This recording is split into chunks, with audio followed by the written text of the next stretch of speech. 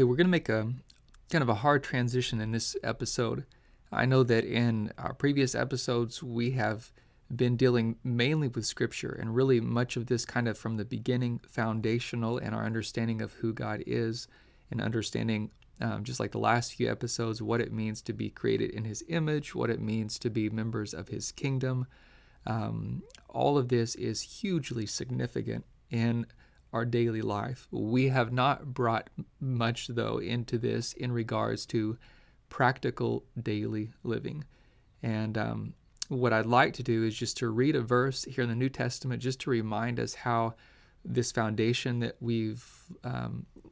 we're getting from the Scriptures is really going to help us understand how we live as God's kingdom citizens in this world, in this present darkness, how we can be lights for His kingdom. I'm just going to read a verse, and then we're going to listen to a letter that Dr. Martin Luther King Jr.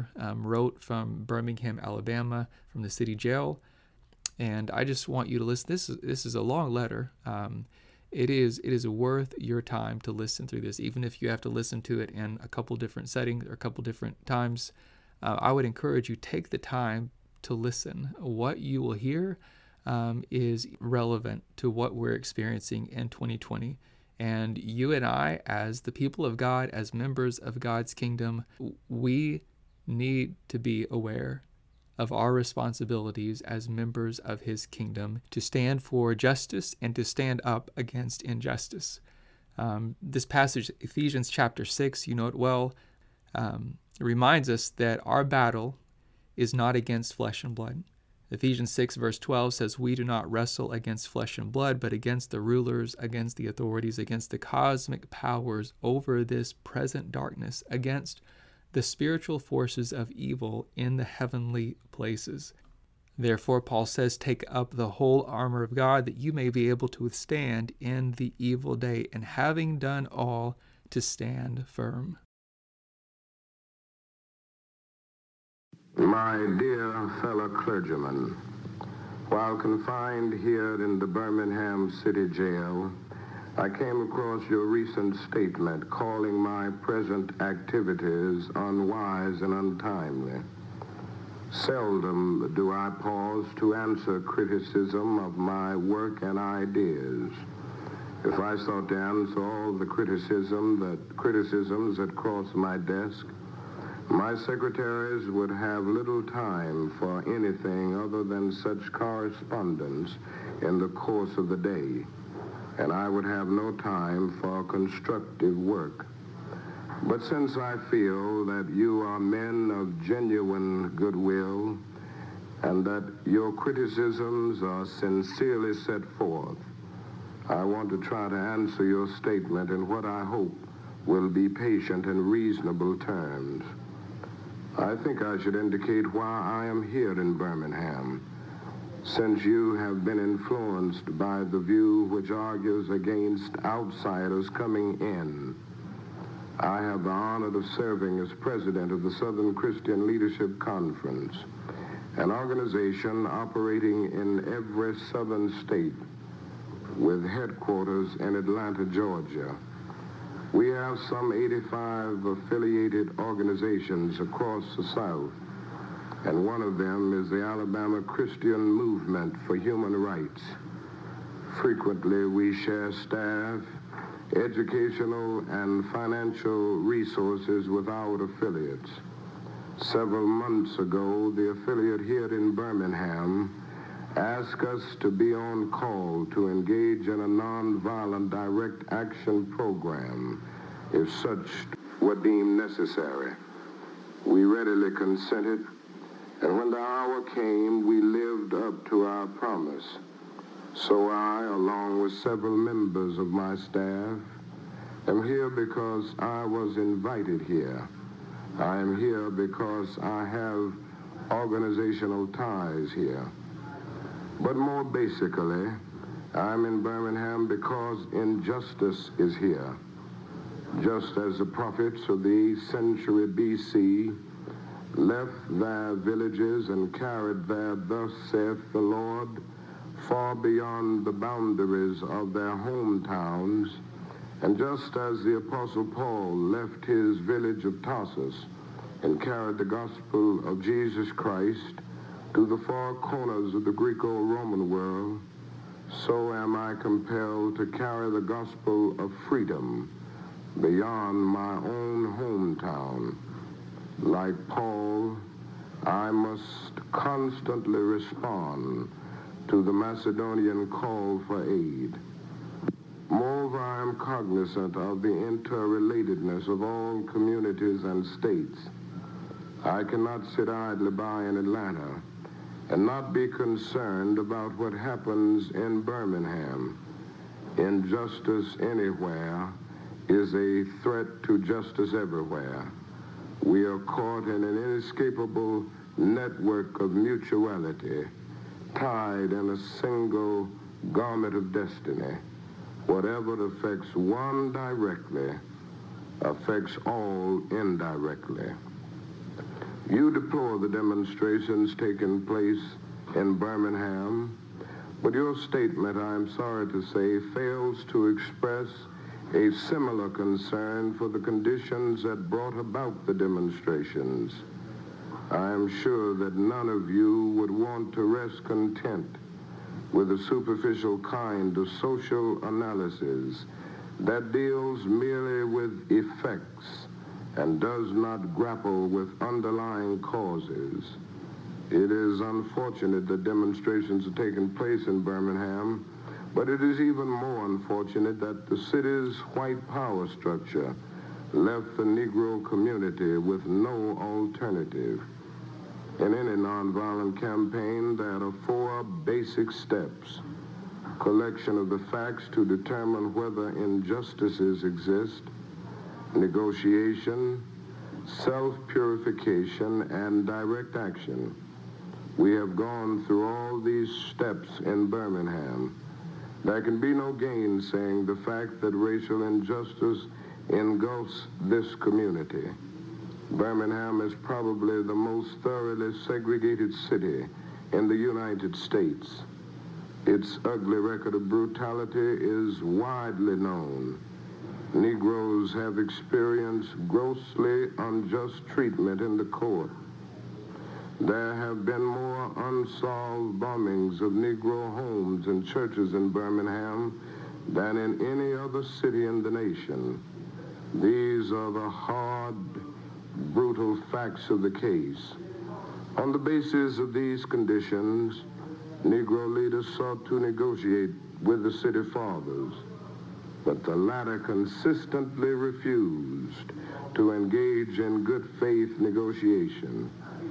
Then last September came the opportunity to talk with leaders of Birmingham's economic community. In the course of the negotiations, certain promises were made by the merchants. For example, to remove the store's humiliating racial signs. On the basis of these promises, the Reverend Fred Shuttleworth and the leaders of the Alabama Christian Movement for Human Rights agreed to a moratorium on all demonstrations. As the weeks and months went by, we realized that we were the victims of a broken promise. A few signs, briefly removed, returned. The others remained. As in so many past experiences, our hopes had been blasted, and the shadow of deep disappointment settled upon us. We had no alternative except to prepare for direct action, whereby we would present our very bodies as a means of laying our case before the conscience of the local and the national community. Mindful of the difficulties involved, we decided to undertake a process of self-purification. We began a series of workshops on nonviolence, and we repeatedly asked ourselves, are you able to accept blows without retaliating? Are you able to endure the ordeal of jail? We decided to schedule our direct action program for the Easter season. realizing that except for Christmas, this is the main shopping period of the year. Knowing that his strong economic withdrawal program would be the byproduct of direct action, we felt that this would be the best time to bring pressure to bear on the merchants for the needed change. Then it occurred to us that Birmingham's mayoral election was coming up in March, and we speedily decided to postpone action until after the election day, when we discovered that the Commissioner of Public Safety, Eugene Bull Connor, had piled up enough votes to be in the runoff. We decided again to postpone action until the day after the runoff so that the demonstrations could not be used to cloud the issues. Like many others, we waited to see Mr. Connor defeated, and to this end we endured postponement after postponement. Having aided in this community need, we felt that our direct action program could be delayed no longer. You may well ask, why direct action? Why sit-ins, marches, and so forth? Isn't negotiation a better path? You're quite right in calling for negotiation. Indeed, this is the very purpose of direct action. Nonviolent direct action seeks to create such a crisis and foster such a tension that a community which has constantly refused to negotiate is forced to confront the issue. It seeks so to dramatize the issue that it can no longer be ignored. My citing the creation of tension as part of the work of the nonviolent resistor may sound rather shocking, but I must confess that I am not afraid of the word tension.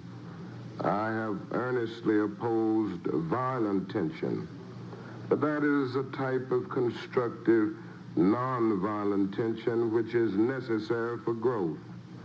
Just as Socrates felt that it was necessary to create a tension in the mind so that individuals could rise from the bondage of myths and half-truths to the unfettered realm of creative analysis and objective appraisal, so must we see the need for nonviolent gadflies to create the kind of tension in society that will help men rise from the dark depths of prejudice and racism to the majestic heights of understanding and brotherhood. The purpose of our direct action program is to create a situation so crisis-packed that it will inevitably open the door to negotiation. I therefore concur with you in your call for negotiation. Too long has our beloved Southland been bogged down in a tragic effort to live in monologue rather than dialogue. My friends, I must say to you that we have not made a single gain in civil rights without determined legal and nonviolent pressure. Lamentably, it is an historical fact that privileged groups seldom give up their privileges voluntarily. Individuals may see the moral light and voluntarily give up their unjust posture. But as Reinhold Niebuhr has reminded us, groups tend to be more immoral than individuals. We know through painful experience that freedom is never voluntarily given by the oppressor. It must be demanded by the oppressed. Frankly, I have yet to engage in a direct action campaign that was well-timed in the view of those who have not suffered unduly from the disease of segregation. For years now, I have heard the word wait, It rings in the ear of every Negro with piercing familiarity.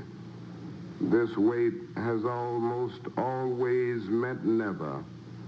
We must come to see with one of our distinguished jurists that justice too long delayed is justice denied.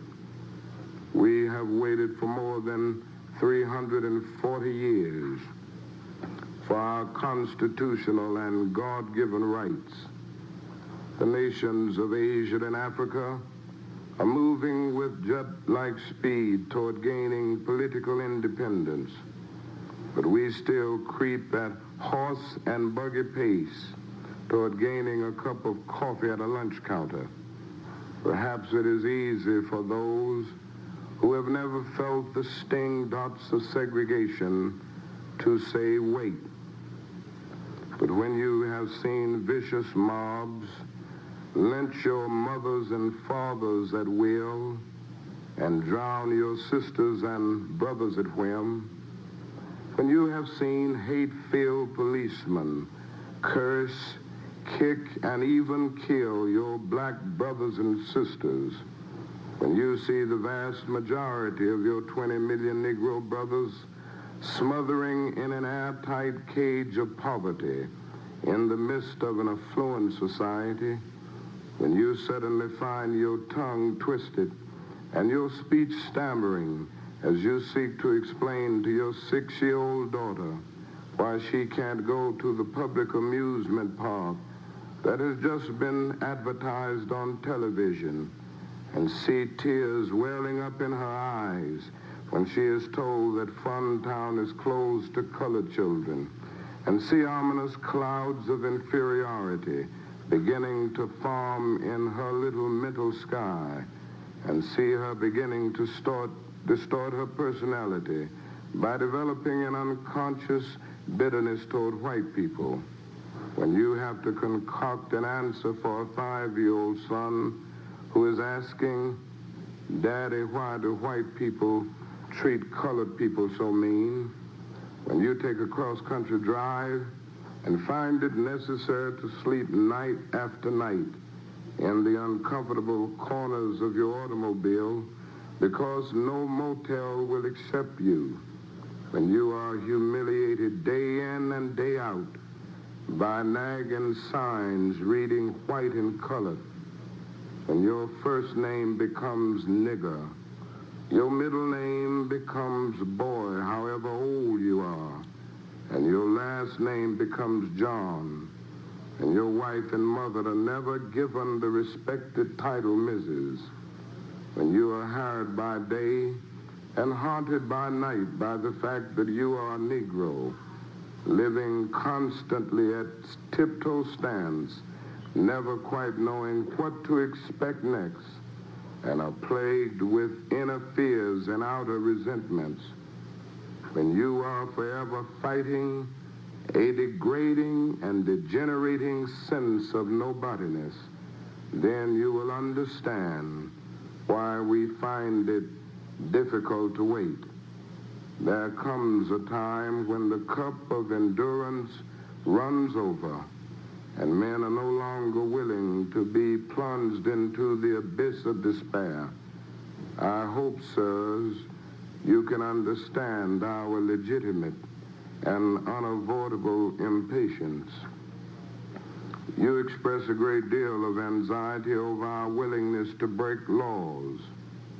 This is certainly a legitimate concern. Since we so diligently urge people to obey the Supreme Court's decision of 1954 outlawing segregation in the public schools, at first glance it may seem rather paradoxical for us consciously to break laws. One may well ask, how can you advocate breaking some laws and obeying others? The answer lies in the fact that there are two types of laws, just and unjust. I would be the first to advocate obeying just laws. One has not only a legal but a moral responsibility to obey just laws. Conversely, one has a moral responsibility to disobey unjust laws. I would agree with St. Augustine that an unjust law is no law at all. Now, what is the difference between the two? How does one determine whether the law is just or unjust? A just law is a man-made code that squares with the moral law of the law of God. An unjust law is a code that is out of harmony with the moral law. To put it in the terms of St. Thomas Aquinas, an unjust law is a human law that is not rooted in eternal and natural law. Any law that uplifts human personality is just. Any law that degrades human personality is unjust. All segregation statutes are unjust because segregation distorts the soul and damages the personality. It gives the segregator a false sense of superiority and the segregated a false sense of inferiority. Segregation, to use the terminology of the Jewish philosopher Martin Buber, substitutes an I-it relationship for an I-thou relationship and ends up relegating persons to the status of things. Hence, segregation is not only politically, economically, and sociologically unsound, it is morally wrong and sinful. Paul Tillich has said that sin is separation, is not segregation, an existential expression of man's tragic separation, his awful estrangement, his terrible sinfulness. Thus, it is that I can urge men to obey the 1954 decision of the Supreme Court, for it is morally right, and I can urge them to disobey segregation ordinances, for they are morally wrong. Let us consider the more concrete expression of just and unjust laws. An unjust law is a code that a numerical or power majority group compels a minority group to obey, but does not make binding on itself. This is difference made legal. But by the same token, a just law is a code that a majority compels a minority to follow, and that is, it is willing to follow itself. This is sameness made legal. Let me give another explanation. A law is unjust if it is inflicted on a minority that as a result of being denied the right to vote had no part in enacting or devising the law. Who can say that the legislature of Alabama, which set up that state's segregation laws, was democratically elected? Throughout Alabama, all sorts of devious methods are used to prevent Negroes from becoming registered voters. And there are some counties in which, even though Negroes constitute a majority of the population, not a single Negro is registered. Can any law enacted under such circumstances be considered democratically structured? Sometimes a law is just on its face and unjust in its application. I hope you are able to see the distinction I am trying to point out. In no sense do I advocate evading or defying the law, as would the rabid segregationist. That would lead to anarchy. One who breaks an unjust law must do so openly, lovingly, and with a willingness to accept the penalty. I submit that an individual who breaks a law that conscience tells him is unjust and who willingly accepts the penalty of imprisonment in order to arouse the conscience of the community over its injustice is in reality expressing the highest respect for law. Of course, that is nothing new about this kind of civil disobedience. It was evident sublimely in the refusal of Shadrach, Meshach, and Abednego to obey the laws of Nebuchadnezzar on the ground that a higher moral law was at stake. It was practiced superbly by the early Christians who were willing to face hungry lions and the excruciating pain of chopping blocks rather than submit to certain unjust laws of the Roman Empire. To a degree, academic freedom is a reality today because Socrates practiced civil disobedience. In our own nation, the Boston Tea Party represented a massive act of civil disobedience. We should never forget that everything Adolf Hitler did in Germany was legal, and everything the Hungarian freedom fighters did in Hungary was illegal. It was illegal to aid and comfort a Jew in Hitler's Germany. Even so, I am sure that had I lived in Germany at the time, I would have aided and comforted my Jewish brothers. If today I lived in a communist country where certain principles dear to the Christian faith are suppressed, I would openly advocate disobeying that country's anti-religious laws. I must make two honest confessions to you, my Christian and Jewish brothers. First, I must confess that over the past few years I have been gravely disappointed with the white moderate. I have almost reached the regrettable conclusion that the Negro's great stumbling block in his stride toward freedom is not the white citizens' counselor or the Ku Klux Klaner, but the white moderate who is more devoted to order than to justice, who prefers a negative peace, which is the absence of tension, to a positive peace, which is the presence of justice, who constantly says, I agree with you in the goal you seek, but I cannot agree with your methods of direct action, who paternalistically believes he can set the timetable for another man's freedom, who lives by a mythical concept of time, and who constantly advises the Negro to wait for a more convenient season.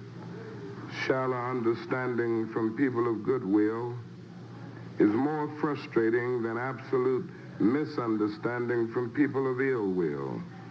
Lukewarm acceptance is much more bewildering than outright rejection.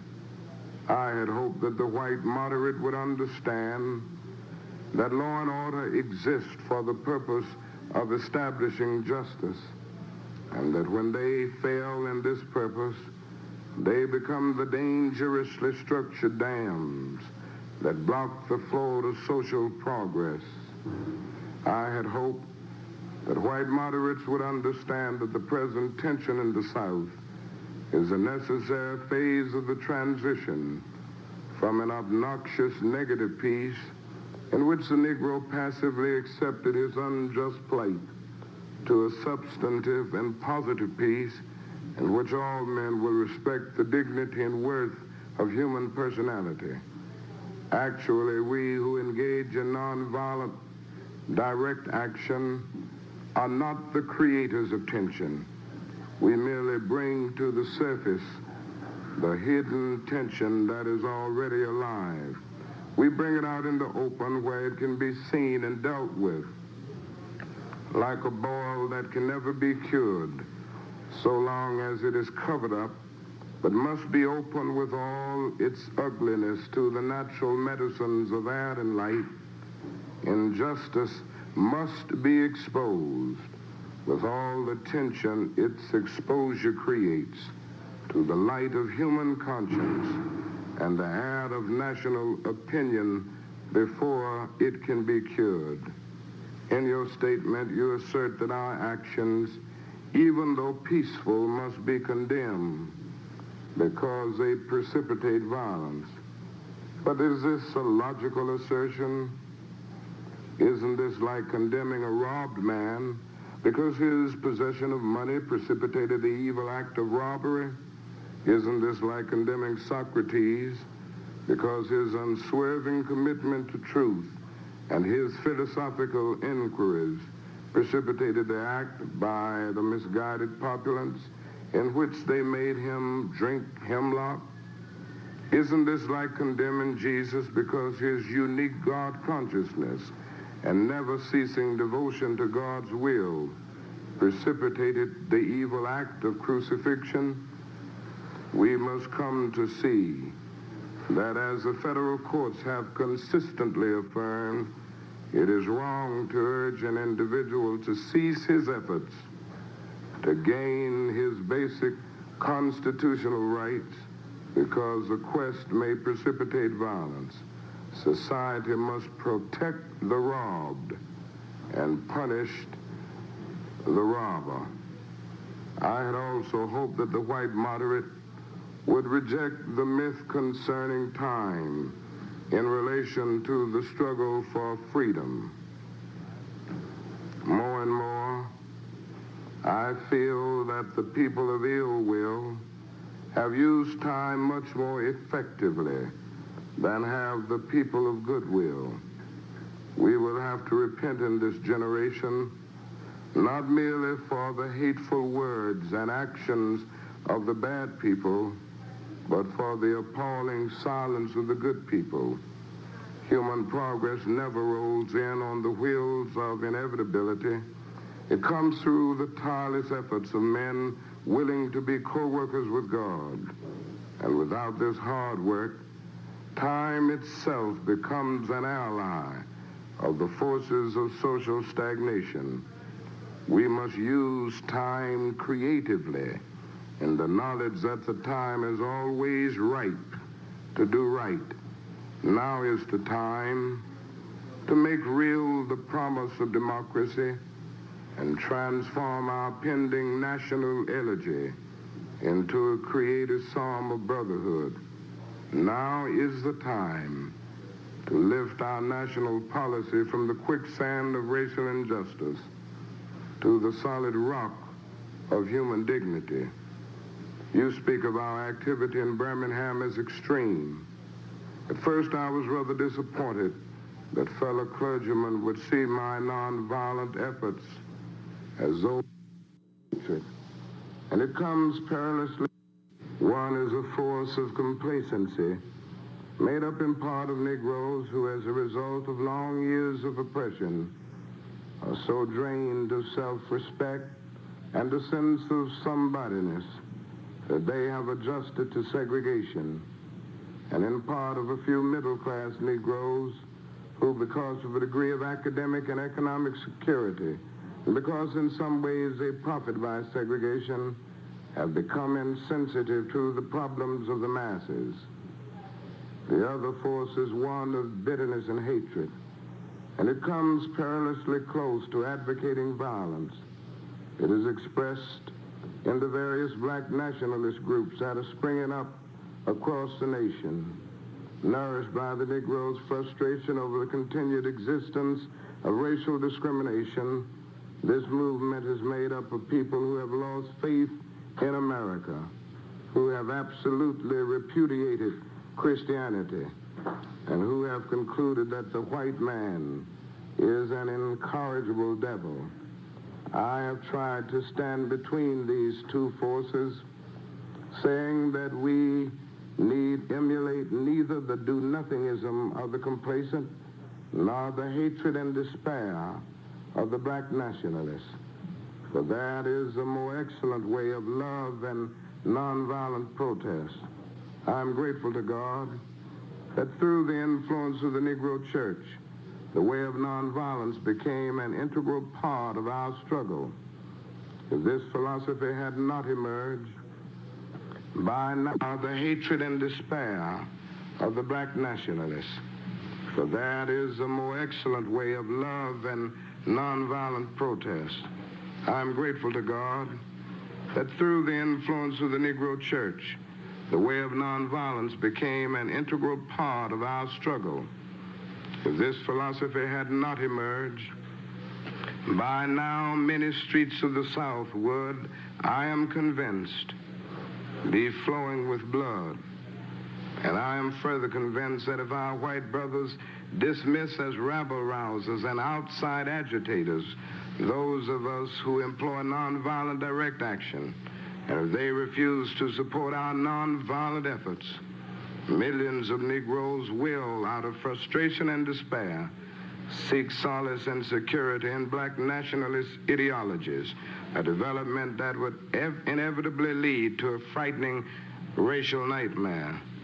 Oppressed people cannot remain depressed forever.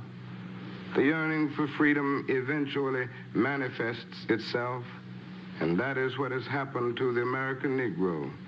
Something within has reminded him of his birthright of freedom, and something without has reminded him that it can be gained.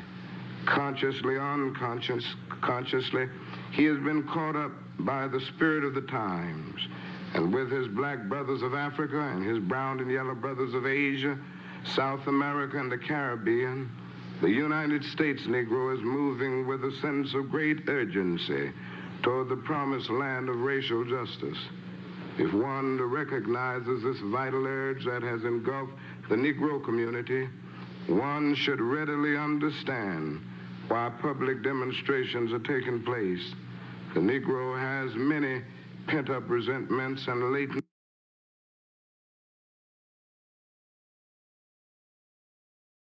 frustrations, and he must release them. So let him march. Let him make prayer pilgrimages to the City Hall. Let him go on freedom rides and try to understand why he must do so.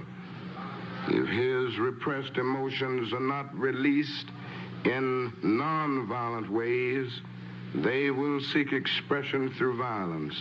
This is not a threat, but a fact of history. So I have not said to my people, get rid of your discontent. Rather, I have tried to say that this normal and healthy discontent can be channeled into the creative outlet of nonviolent direct action. And now this approach is being termed extremist.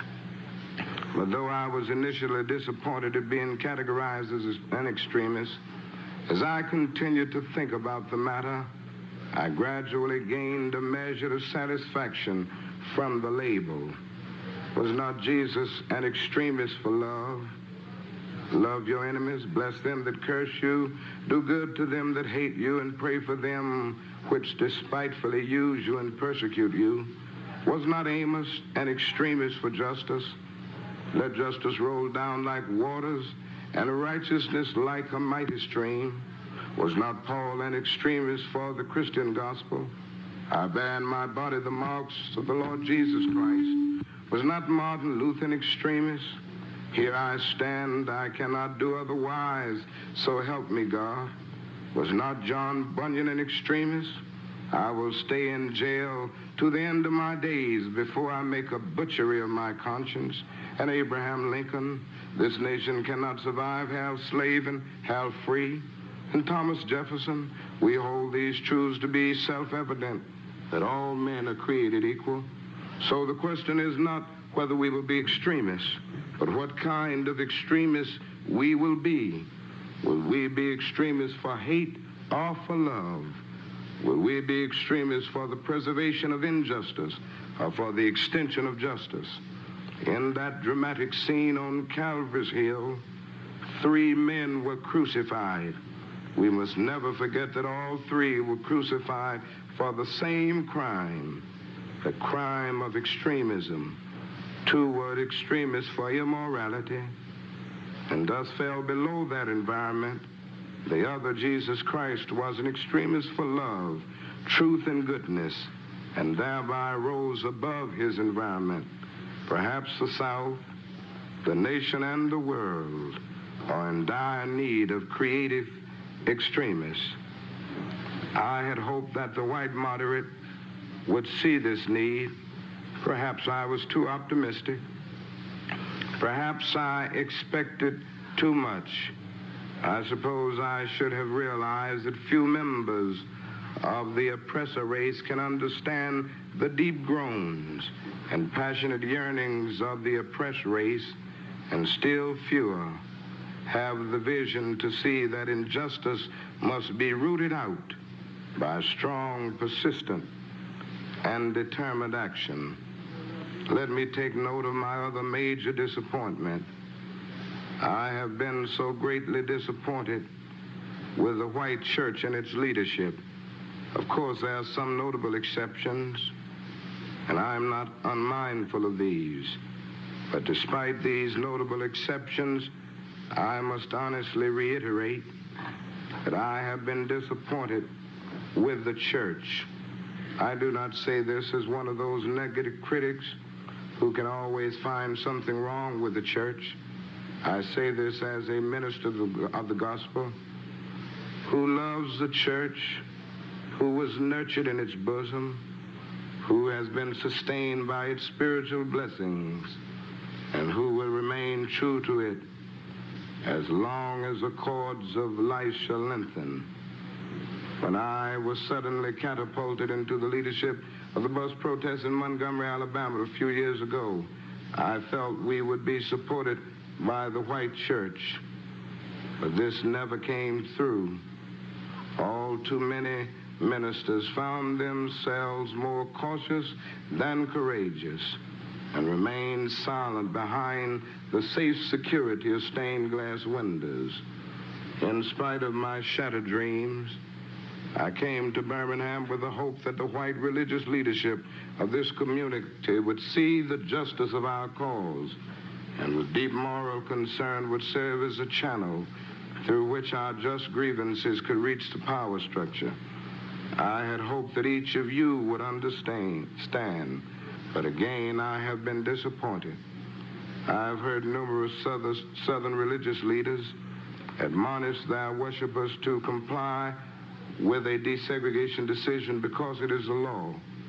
But I have longed to hear white ministers declare, follow this decree because integration is morally right and because the Negro is your brother. In the midst of blatant injustices inflicted upon the Negro, I have watched white churchmen stand on the sideline and mouth pious irrelevances and sanctimonious trivialities. In the midst of a mighty struggle to rid our nation of racial and economic injustice, I have heard many ministers say those are social issues with which the gospel has no concern.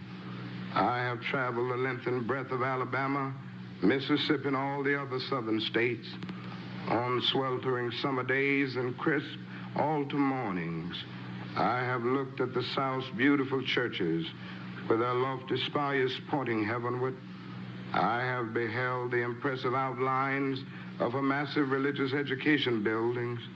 Over and over, I have found myself asking, what kind of people worship here? Who is their God? Where were their voices when the lips of Governor Barnett dripped with words of interposition and nullification? Where were they when Governor Wallace gave a clarion call for defiance and hatred? Where were their voices of support when bruised and weary Negro men and women decided to rise from the dark dungeons of complacency to the bright hills of creative protest? Yes, these questions are still in my mind. In deep disappointment, I have wept over the laxity of the church, but be assured that my tears have been tears of love. There can be no disappointment where there is not deep love. Yes, I love the church. How could I do otherwise? I am in the rather unique position of being the son, the grandson, and the great-grandson of preachers. Yes, I see the church as the body of Christ, but oh, how we have blemished and scarred that body through social neglect and through fear of being nonconformists. There was a time when the church was very powerful, and the time when the early Christians rejoiced at being deemed worthy to suffer for what they believed. In those days, the church was not merely a thermometer that recorded the ideas and principles of popular opinion. It was a thermostat that transformed the mores of society. Whenever the early Christians entered a town, the people in power became disturbed and immediately sought to convict the Christians for being disturbers of the peace and outside agitators. But the Christians pressed on in the conviction that they were a colony of heaven, called by God to obey God rather than man. Small in number, they were big in commitment. They were too God intoxicated to be astronomically intimidated. Things are different now. So often the contemporary church is a weak, ineffectual voice with an uncertain sound. But the judgment of God is upon the church as never before. If today's church does not recapture the sacrificial spirit of the early church, it will lose its authentic ring and forfeit the loyalty of millions and be dismissed as an irrelevant social club with no meaning for the 20th century. Perhaps I have once again been too optimistic. Is organized religion too inextricably bound to the status quo to save our nation and world? Perhaps I must turn my faith to the inner spiritual church, the church within the church, as the true ecclesia and the hope of the world.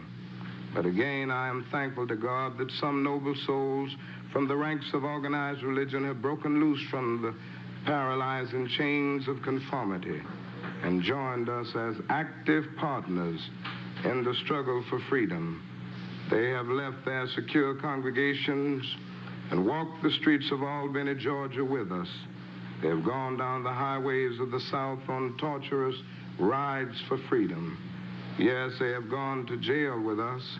Some have been dismissed from their churches, have lost the support of their bishops and fellow ministers, but they have acted in the faith that right defeated is stronger than evil triumphant.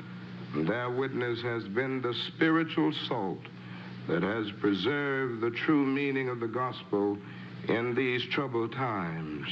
They have carved a tunnel of hope through the dark mountain of despair.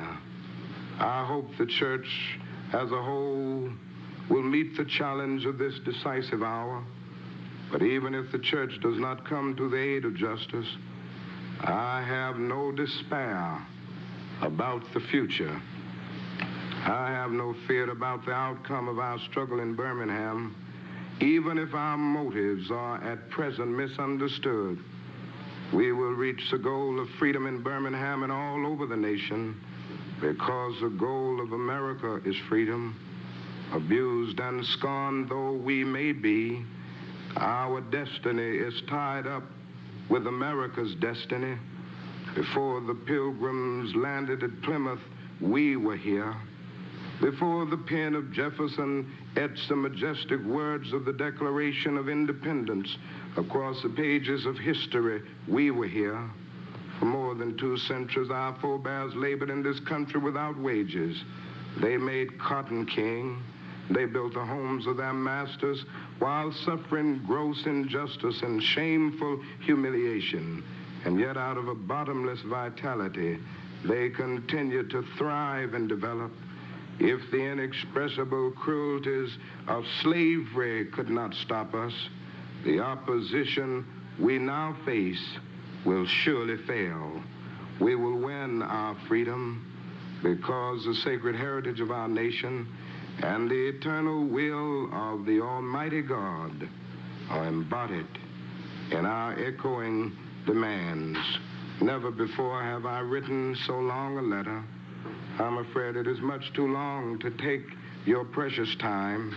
I can assure you that it would have been much shorter if I had been writing from a comfortable desk But what else can one do when he is alone in a narrow jail cell other than write long letters, think long thoughts, and pray long prayers?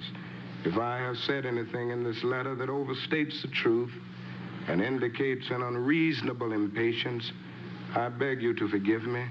If I have said anything that understates the truth and indicates my having a patience that allows me to settle for anything less than brotherhood, I beg God to forgive me. I hope this letter finds you strong in the faith. I also hope that circumstances will soon make it possible for me to meet each of you, not as an integrationist or as a civil rights leader, but as a fellow clergyman and a Christian brother. Let us all hope that the dark clouds of racial prejudice will soon pass away and the deep fog of misunderstanding will be lifted from our fear-drenched communities, and in some not too distant tomorrow, the radiant stars of love and brotherhood will shine over our great nation with all their scintillating beauty. Yours for the cause of peace and brotherhood, Martin Luther King, Jr.